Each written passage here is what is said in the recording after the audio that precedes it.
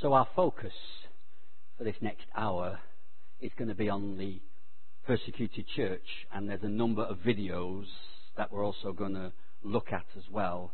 I think the videos speak a lot more powerful than I can, because they're in those difficult places, and I'm hoping that will inspire and encourage you too. So first of all, we're just going to read a couple of verses of scripture to you. Can we have those up there, Paul? Here's one passage. Shall we read that together? Blessed are those who are persecuted because of righteousness, for theirs is the kingdom of heaven. And the next verse, let's read together. Therefore, as we have opportunity, let us do good to all people, especially to those who belong to the family of believers. Thank you. I don't know how much of the history you know about Open Doors, or even whether you've heard of it before, but I wanted to just give you a little background about the history. The organisation is celebrating 60 years, more than 60 years. Over 60 years ago, a young Dutchman went into what was known then as the communist Eastern Europe, and discovered that the church was being persecuted. And it was the start of a journey of the creation of Open Doors. So in 1955, a young Dutchman went to a communist youth congress in Poland. And at that time, it was part of the Soviet bloc. But he wasn't a communist. He was a Christian. And his suitcase contained his Bible, a change of clothes, and hundreds of tracts entitled The Way of Salvation, which he intended to give away. The trip was to change his life and many other people's. Behind the Iron Curtain, he discovered churches who were desperately in need of Bibles, support, and prayer. And above all, he found a group of Christians who felt isolated and alone, and who thought that the rest of the world had forgotten them. And one evening during that visit, he went to a Baptist church in Warsaw in Poland, where he was invited to speak. And he tells the story in his best-selling book, The God Smuggler. He says, at the end of my little talk, the pastor said the most interesting thing of all. We want to thank you, he said, for being here. Even if you had not said a word, just seeing you would have meant so much. We feel at times as if we're all alone in our struggle. And that young man became known as Brother Andrew, and his trip has changed the world. I'm going to show you just an introductory clip here.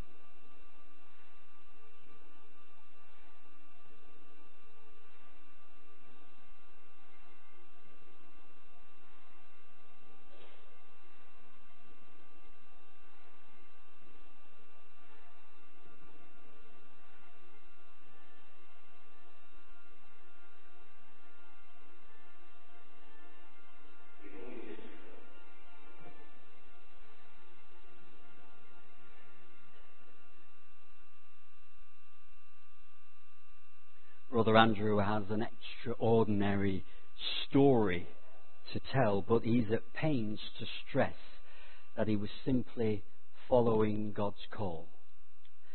He would tell us that he's told, as he's told many others, that the Bible is full of ordinary people who went to impossible places and did wondrous things simply because they decided to follow Jesus. So I want for you to get your mindset right this morning as we focus on the persecuted church. Just imagine being arrested for possessing a Bible, or arriving at Whittard Road this morning to discover that the government had closed it down. Or just imagine being denied access to education or employment because you're a Christian. Or imagine being imprisoned just because you simply talk to someone about Jesus. Maybe you having to flee your home and family because of your faith in Jesus. And today, Open Doors has bases and staff all over the world. The next generation of Brother Andrews still smuggle Bibles into regions that are hostile to faith. And they still go wherever needed to show marginalized, isolated, and persecuted Christians around the world that they're not forgotten and never alone. Here's some key facts. We've got that slide there.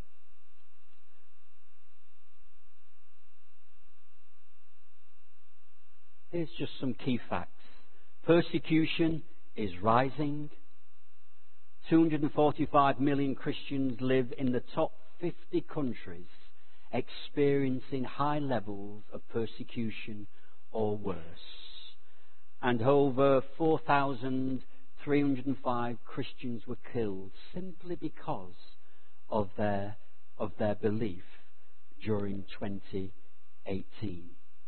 Here's a map of the World Watch list.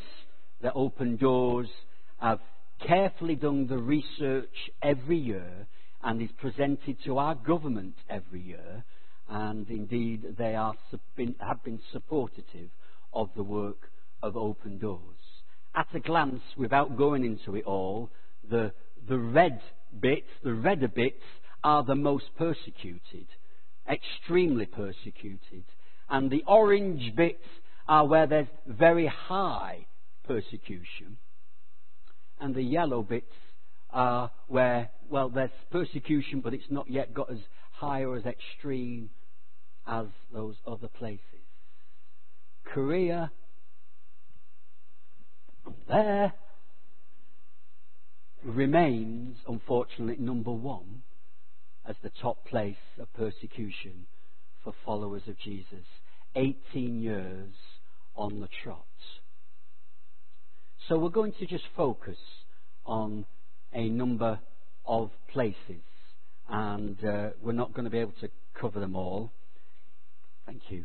We're not going to be able to cover them all, but Mike and I are going to share just something of these places. And Mike is also obviously part of our church, one of our elders, but also he's also the one who would be our to-go-to person for information for Open Doors. So we're going to focus on number 11 of one of the worldwide watched places of persecution, Syria. Partly because it's been in our news for so long.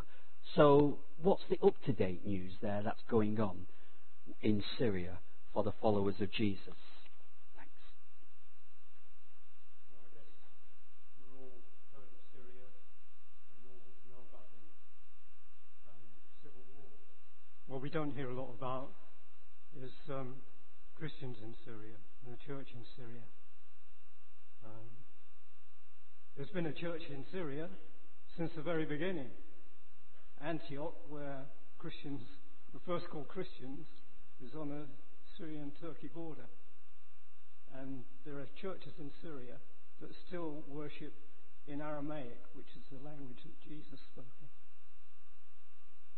There's about 800,000 Christians in Syria now. That's about half the number that there were before the civil war started. And a lot of the ones who remain are those who are poor, who are old, perhaps got young children, the ones who couldn't flee, and also ones who decided to stay despite the terrible situation that they were in. Things have improved slightly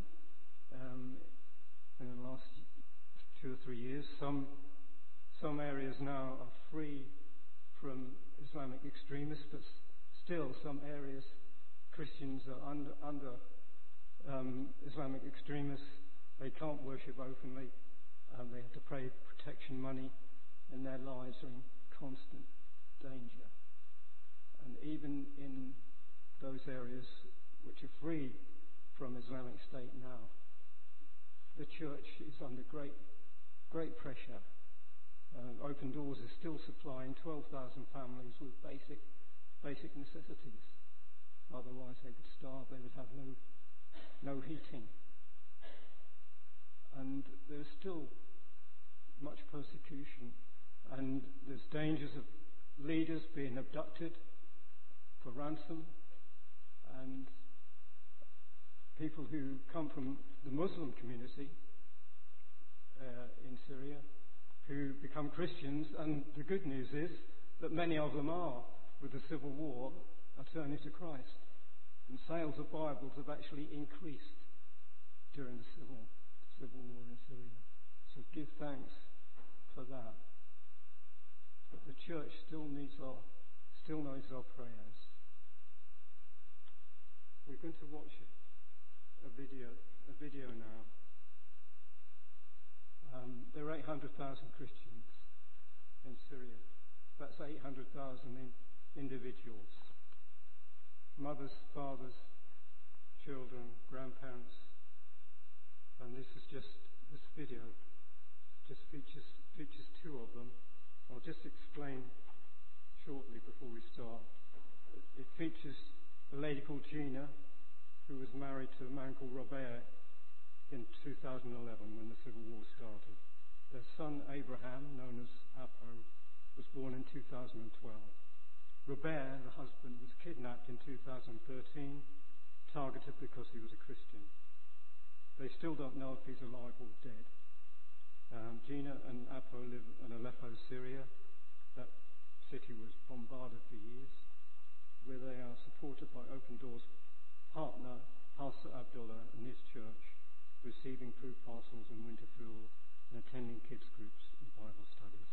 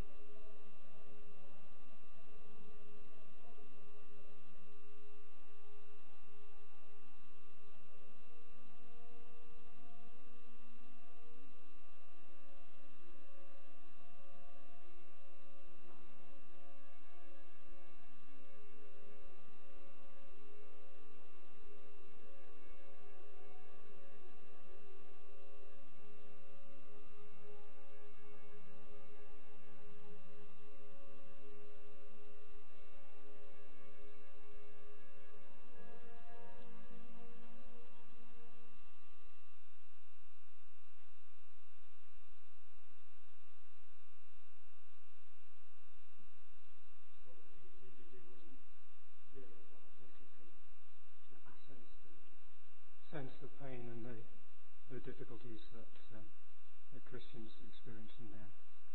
I'll just say a short prayer now. Father, we thank you for your faithfulness, Lord, to the church in Syria. And we thank you, Lord, for their faithfulness and devotion to you, despite all the trials that they face. Father, will you continue to shine your light upon them?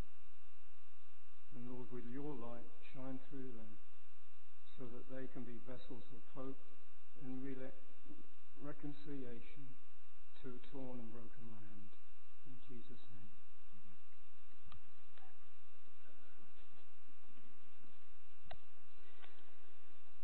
Number 10 on the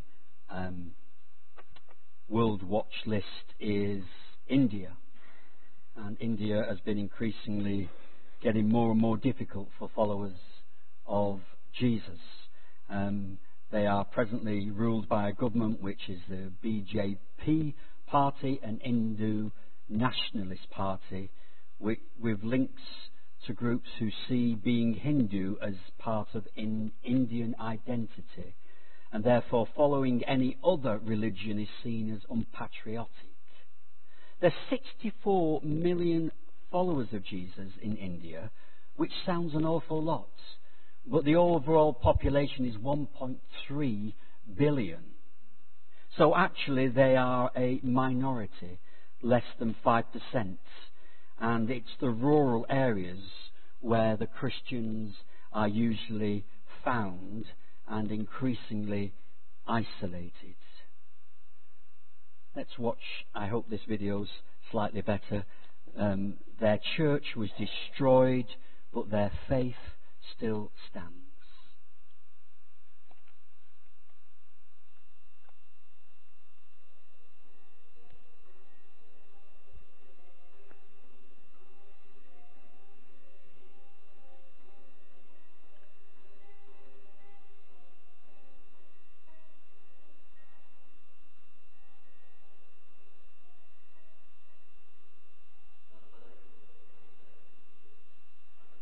When I was 18 years old, God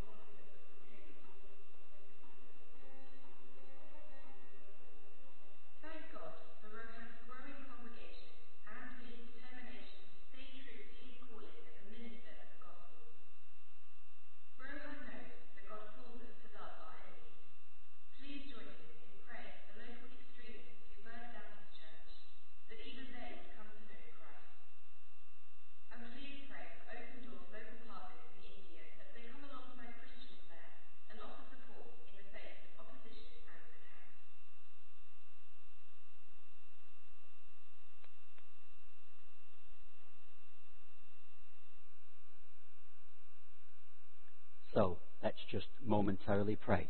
Let's pray. Heavenly Father, we lift Rohan to you and the fellowship of believers scattered around India. We thank you for their call, your call upon their lives, and for their perseverance and tenacity to keep going.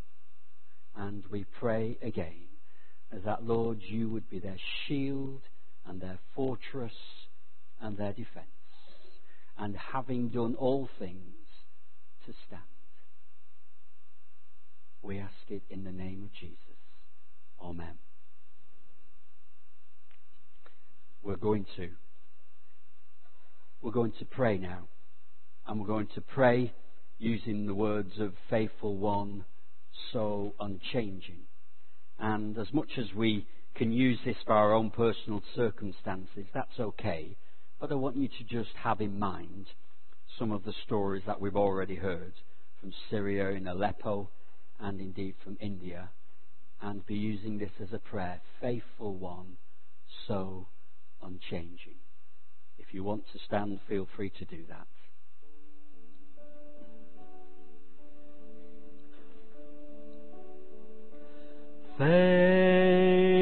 Faithful One, so unchanging, ageless One, you're my rock of peace, Lord of all, I depend on you.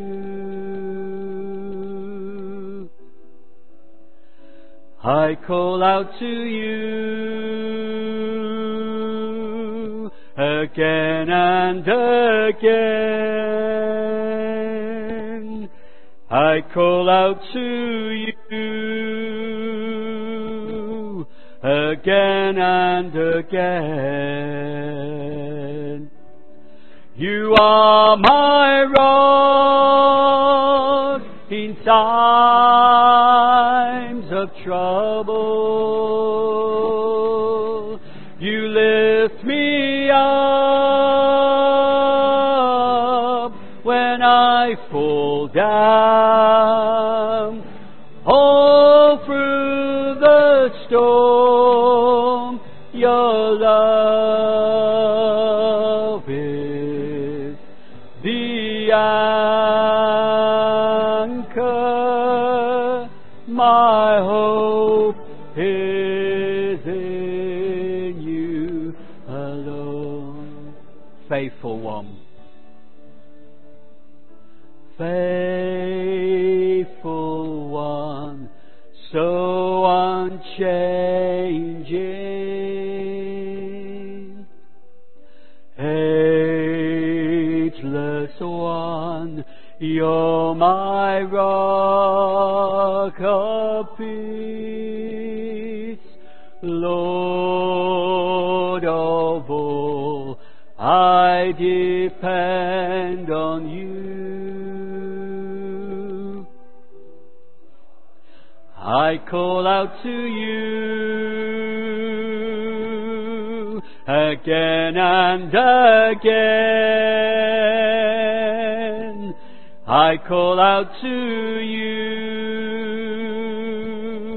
again and again. You are my rock in times of trouble. You lift me up when I fall down. All through the storm, your love is the anchor. My hope is in you alone. My hope is in you alone.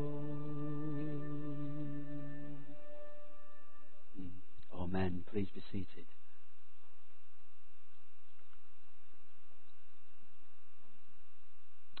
Is it you, Mike?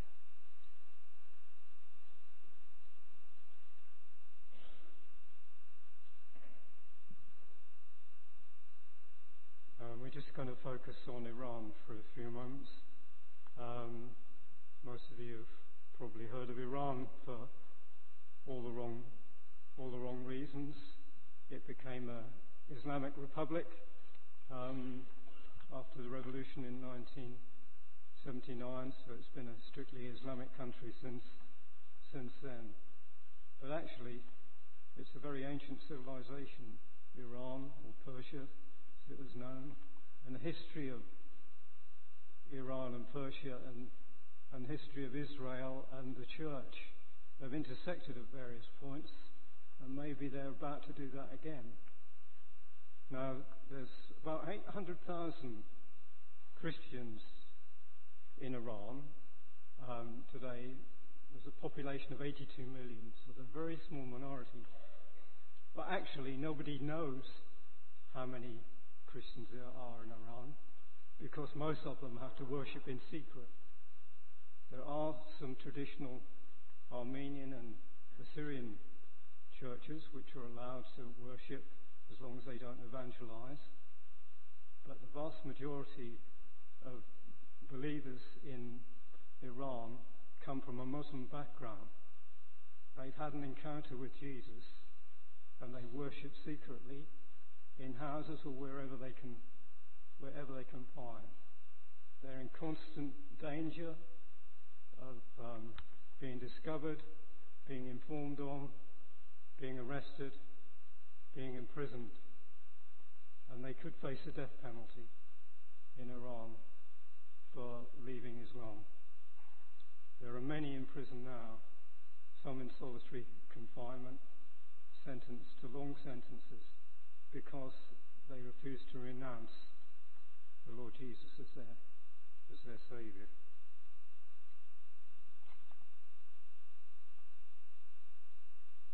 So we're just going to watch now a video.